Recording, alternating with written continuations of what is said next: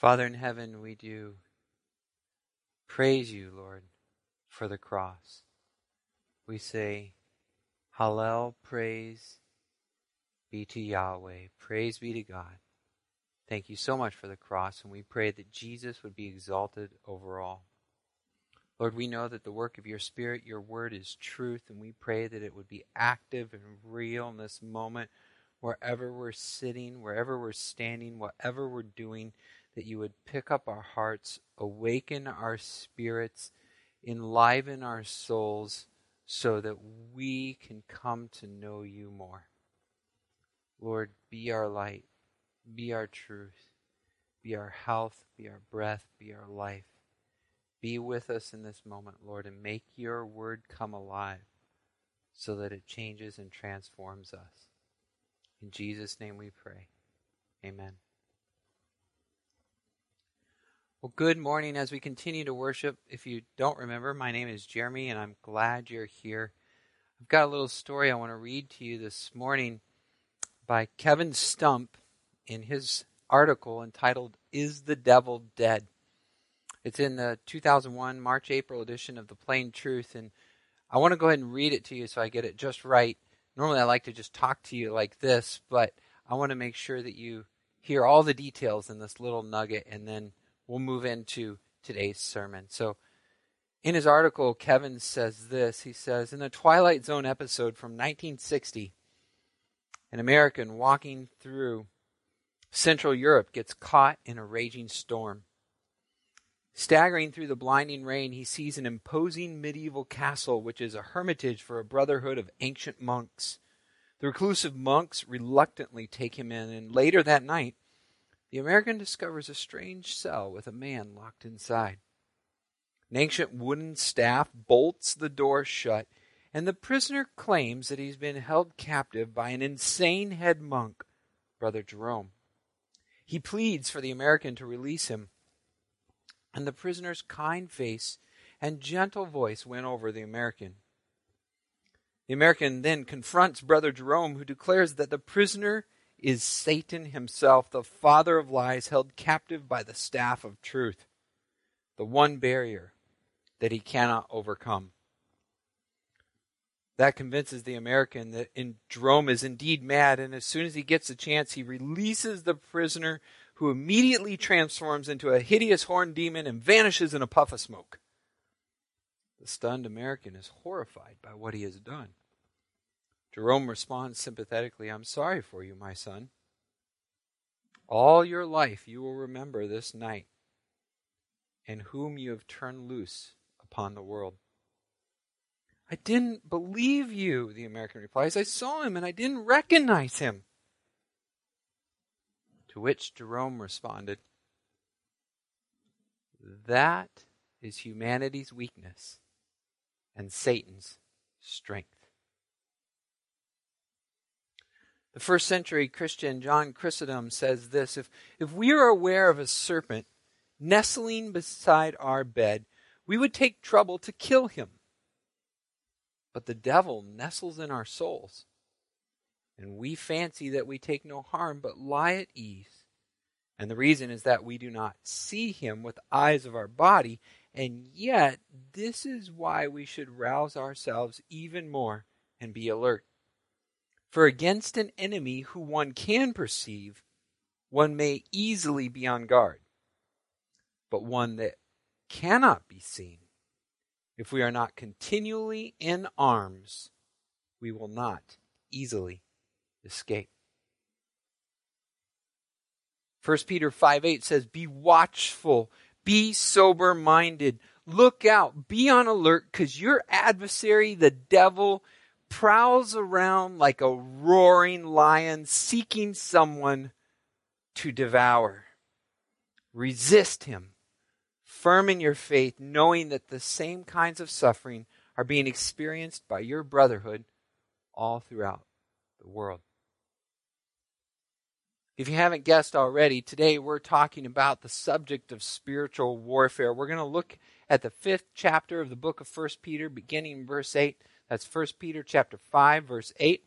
And what we're going to see in this subject, in this thing, is basically 4 parts to spiritual warfare. The first is our struggle. The second is our enemy. The third is our weapons. And the fourth is our strategy. So hopefully you'll see sort of the consequential outline there as we move forward from what is the big picture, the battle, what's going on here, to who is it we are fighting, our enemy, and then what are our weapons that we use to stand against him, and what is the strategy by which we will prevail. So today, as we talk about spiritual warfare, I want to help us via what the Bible says to learn how do we fight our enemy. 1 Peter chapter 5, beginning in verse 8. If you have your Bibles, I invite you to follow along with me as I read 1 Peter chapter 5, verse 8. It says this: "Be sober-minded, be watchful. Your adversary, the devil, prowls around like a roaring lion, seeking someone to devour. Resist him, firm in your faith, knowing that the same kinds of suffering are being experienced by your brotherhood throughout the world. And after you have suffered for a little while, the God of all grace, who has called you to his eternal glory in Christ, will himself restore, confirm, strengthen, and establish you. To him be the dominion forever and ever. Amen."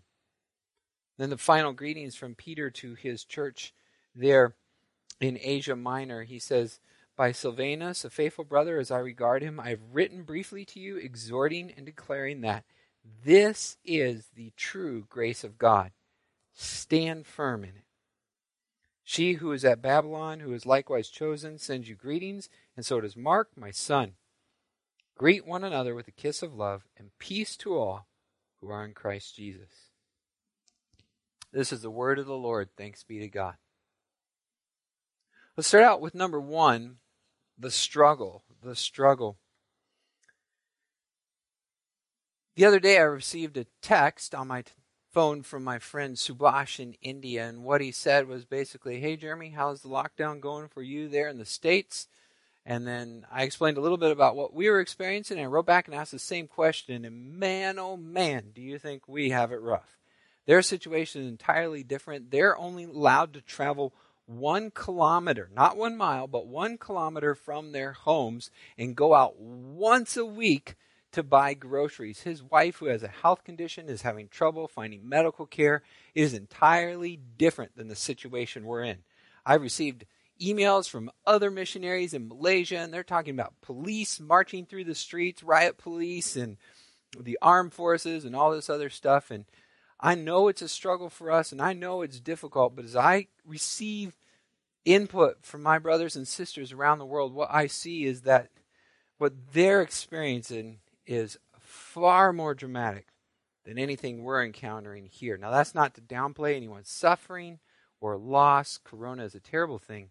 But what I see as I look at the broader context is this thing that pushes me to think that sometimes people in other countries have it more difficult than me. And that has a couple of different effects. One, for me, is it's an encouragement. I feel thankful. At some point, I'm like, oh, wow, it's not so bad. I mean, yeah, the governor wants me to wear a mask, and I got to do this, and I got to do that, but I can still go to the grocery store. I can still go to the park. I can be with my family. I have food and water. I've got medical care available. I'm okay.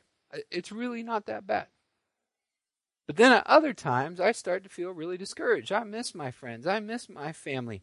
I wonder when our church is going to come back together again. And I don't know what this thing's going to look like on the other side and what else we're going to lose as a result. And then I begin to think about life, and I get down, and it's just hard, and all of a sudden I start feeling bad for feeling bad. I'm like, why in the world do I feel bad? Subhash has it way more difficult than me. How can this be? I live in the wealthiest nation in the entire world, the United States of America. We are well provided for, and yet we still struggle.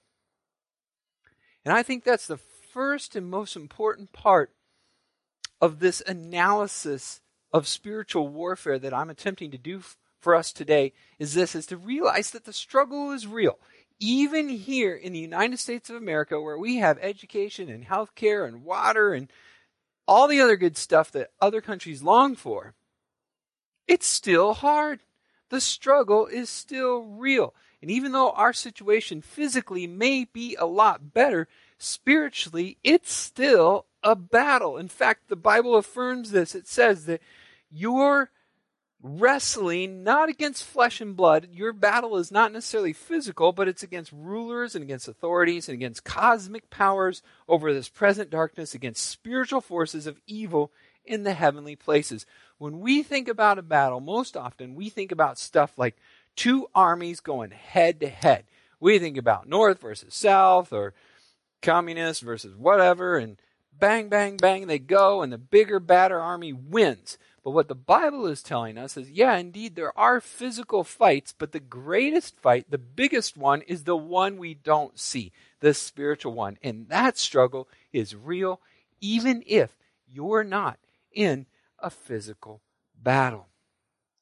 We are all part of the cosmic struggle of good versus evil, of God versus Satan. Now, here's the encouraging part. We're not like Star Wars. We're like, oh no, who's going to win? Let's see what's going to happen. In reality, we have the Bible, which tells us that the battle is, in fact, already won. We have a guaranteed victory that Jesus has invaded the enemy's turf. And when he invaded as a baby, he grew up and became a man and took on the enemy on his home turf, defeated him at the cross, gave his life for his friends, went into the grave, but God the Father did not let him stay there. Instead, rose him on the third day, and when he was brought forth, he came forth in victory, released the captives, held a victory parade, gave out spiritual gifts to men left and right, throwing candy to all the kids, and was elevated and exalted to reign on high forevermore. That is the good news, the gospel of the kingdom of God. The king has come, and the king will come again. Now, in that meantime, a tension exists between his first coming and his second coming.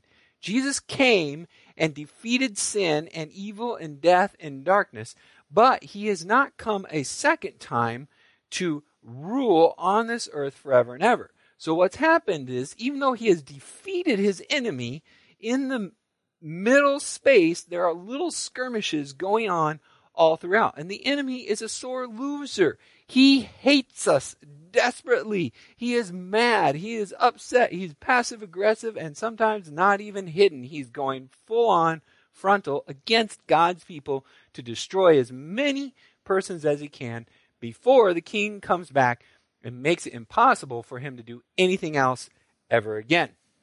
So the struggle is very real. C.S. Lewis says the only two mistakes that Christians most often make is, number one, making fun of Satan, and number two, ignoring him. The balance is neither nor. You don't make fun of him as if he is a weakling, and you don't ignore him as if he doesn't exist. You say, yeah, he's real, and he's powerful, but Jesus has won and has given us the weapons to defeat the enemy. We'll get to those weapons in just a minute, but I want to lean in a little bit and explain to you a little bit more about the enemy, particularly as this passage illuminates who he is and what he's trying to do. We don't want him to go unseen. We don't want that serpent to be sleeping under our bed to bite us when we get up. We want to know he's there and be able to kill him before he strikes. So let's begin with the first one, the enemy. The struggle is real is my first point. The second point is the enemy. Who is he? And in this passage, it refers to him by two names, really. At first, in 1 Peter 5:8, it calls him the adversary. And that's actually the definition of his Hebrew name. We, in English, call him Satan. But let me ask you this fun little trivia question this morning. Does anyone here, go ahead and raise your hand. Yep, I see that hand. Good. See that hand? Yep. No, never mind. Raise your hand if you know how to say Satan in Hebrew. Anybody? All right, here's your answer. The way you say Satan in Hebrew is Satan. That's exactly right. In fact, Satan is the Hebrew word, and that just comes across in Greek and in English as well. The word for Satan is Satan, and what it means is adversary or opponent. Satan is the prince of demons, and his role from the very beginning has been to entice humanity to sin, to estrange them from God, and persecute those who will not follow after him. His motive, listen to this carefully, this is absolutely essential for your Christian life. You must understand that everything Satan does is because he hates you. Everything Satan does is done out of hatred. However, everything that Jesus does is done out of love. And that is so important to understand the difference. You say that's an elementary concept. No, it's not, because as soon as something bad comes into our life, what do? We say, Jesus, you don't love me. Who said Jesus brought that? Maybe he did and maybe he didn't, but you don't know. So don't assign blame to things that are unseen that you don't understand. If there is something that is truly evil in your life, God did not cause that. God is not the author of evil. Satan is. Everything that Satan does is because he hates you. But everything that Jesus does is because he loves you, and Jesus' love is bigger than Satan's hatred. Say that one more time. Jesus' love is bigger than Satan's hate. The problem is when we confuse the two and we think that something that's come from Satan is from Jesus, or something that's from Jesus is from Satan. We don't half the time know how to sort them out. Even Paul didn't. He's praying, Lord, is this a thorn in the flesh from you, or is this a messenger from Satan to torture me? I don't know. It's not my job necessarily to understand who it's from. It's my job to trust the one who will get me through, my good shepherd. So number one, the enemy is Satan. He is our adversary. He is our opponent. He opposes us. He hates us. He is referred to in this passage, verse 8 of chapter 5, as the adversary. That's actually the definition of the Hebrew word Satan, his proper name. The second thing he's referred to in this passage is the devil. Now let me ask you another fun trivia question. The Old Testament is in Hebrew. The New Testament is written in Greek. Does anybody know the Greek word for devil? Go ahead. Anybody know the Greek word for devil? Close. If you know Spanish, you actually know the Greek word for devil. It is diabolos. It is diabolos. And I'm not just trying to have fun with languages here, but let me assure you there's a meaning to this, and this directs how the enemy will attack you. His name is diabolo, and that comes from two Greek words which are actually put together. One is dia, which is a preposition. The other is bolo, which is the verb. The preposition, dia, means through, and the verb bolo means to throw or to hurl. So if you translate it literally, what you get is the through hurler or the through thrower. In other words, what this guy loves to do is throw things at us, particularly accusations. He is the accusation hurler.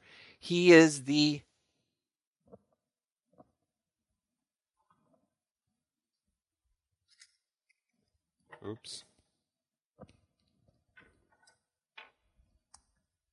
He is the dart thrower.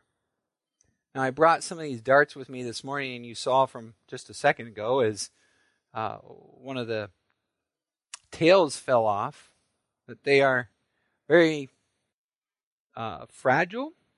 Of course, there's a little steel tip, which I suppose if you wanted to make it really effective, you could take out your handy-dandy pocket knife, and you could sharpen it up a little. Then your dart would be sharper, which would make it stick in a little bit better. But even so, it is not a blunt, heavy bludgeon or an instrument or weapon like a club or something to create trauma. If you hit someone over the head with this dart, what you would discover is that it wouldn't hurt very much. However, if you hide in the bushes and then you pop out, you aim carefully, and throw the dart, then all of a sudden they might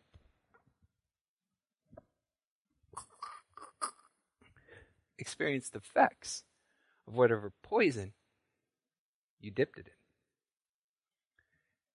You see, that's exactly the way that Satan, the devil, is working.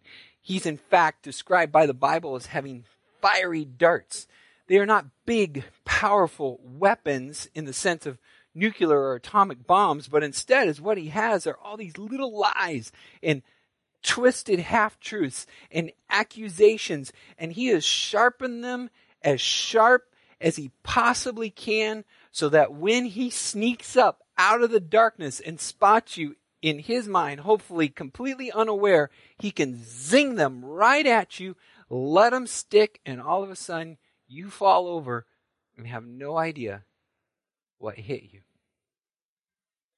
He is the Diabolo, the dart hurler. His weapon is one of precision, craftiness, sharpness. It is like a dart.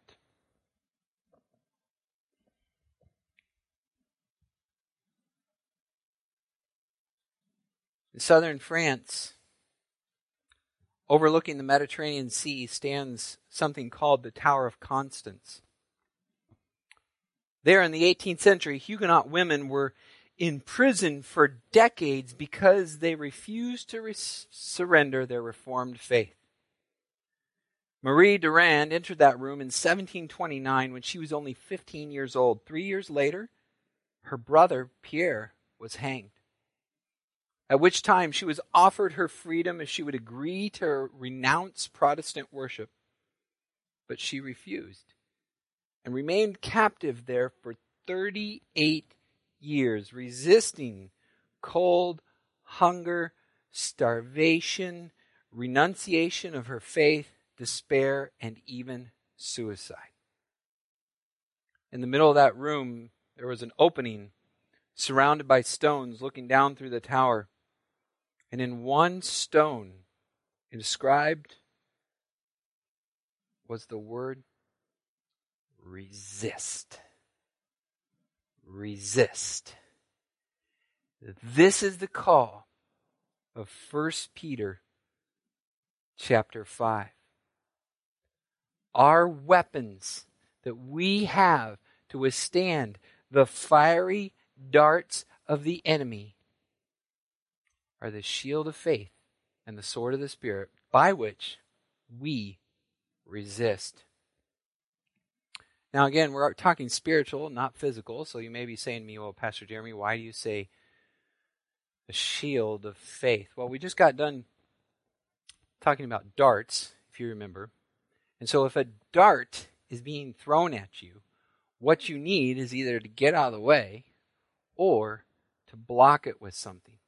And what the Bible says is the best way to fight it is with the shield of faith. If you have a solid shield, these darts are too weak and too small to penetrate it. So you know what a shield is. Well, what then is faith? In the shortest way possible, the way to define faith is to say, believing what God says. Faith is simply believing what God says. Now, that's absolutely essential and important because from the very beginning, that accuser, that dart thrower, that devil, our enemy, has been twisting and manipulating what God says. In the garden, at the very start, he says to Adam and Eve, particularly to Eve, did God really say? And today, in our culture, he does the exact same thing. You hear this in movies, in the news, in music, in media, in every form, even in education. Did God really say? Did God really say that all human beings are sinful? There's a little good in all of us. Did God say that he would really send people to hell? A loving God wouldn't do that. Did God say that marriage is really between a male and a female? Would God get in the way of love?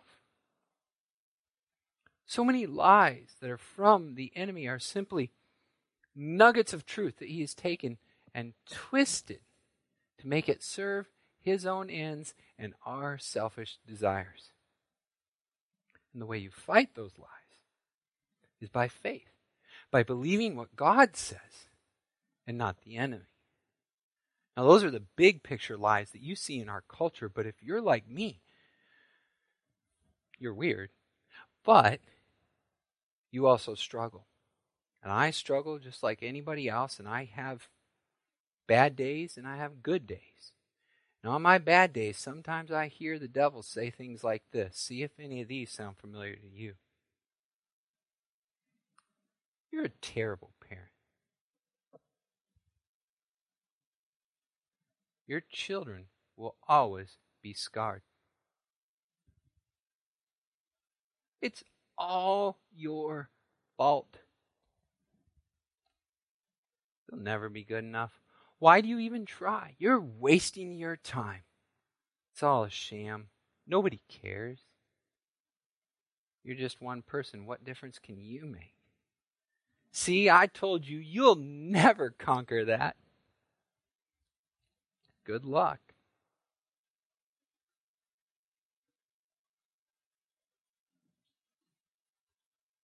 The shield of faith tells me something different. The shield of faith tells me to look at the Word of God and pick it up and hold on to His promises and look at that filthy, lying worm and say, "Stop it, you liar. I do not believe you. I will not believe you.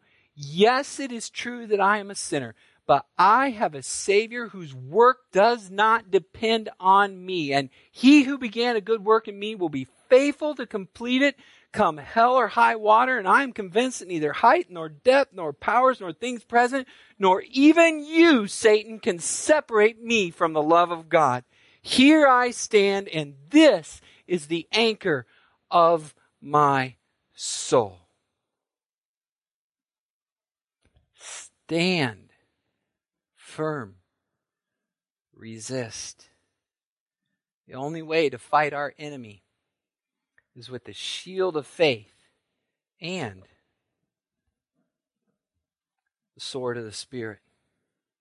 Living by faith means believing what God has said. And this is why it is so important for you to be in your Bibles. Because if you're not in this book, then you don't know what He said.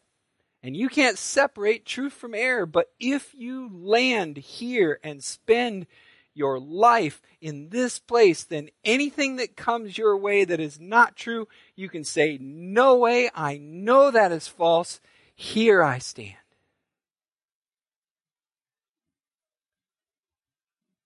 We have an enemy.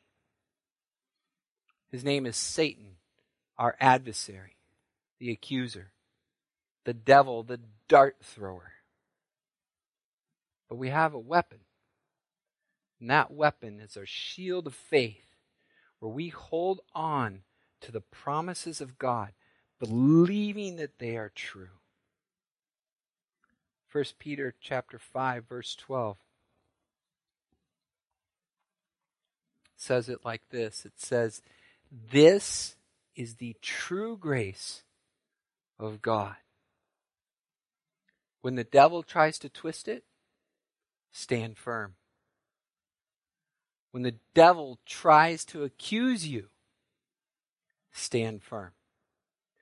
When everything else in the entire world seems to be falling apart, take your shield, hold on to the promises of God by faith, and stand firm. The only way to win this war, to fight the good fight, to survive the attacks of the enemy, is to truly understand that our struggle is real. We have a real enemy. He's an adversary, a dart thrower, an accuser.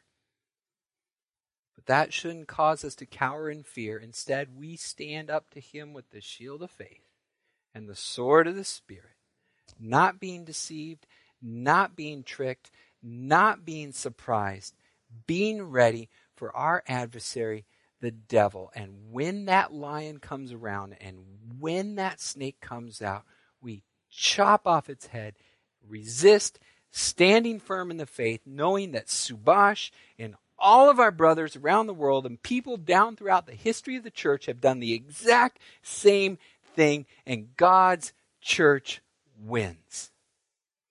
God is in control. God is good. And Jesus wins. There is tremendous, tremendous joy ahead.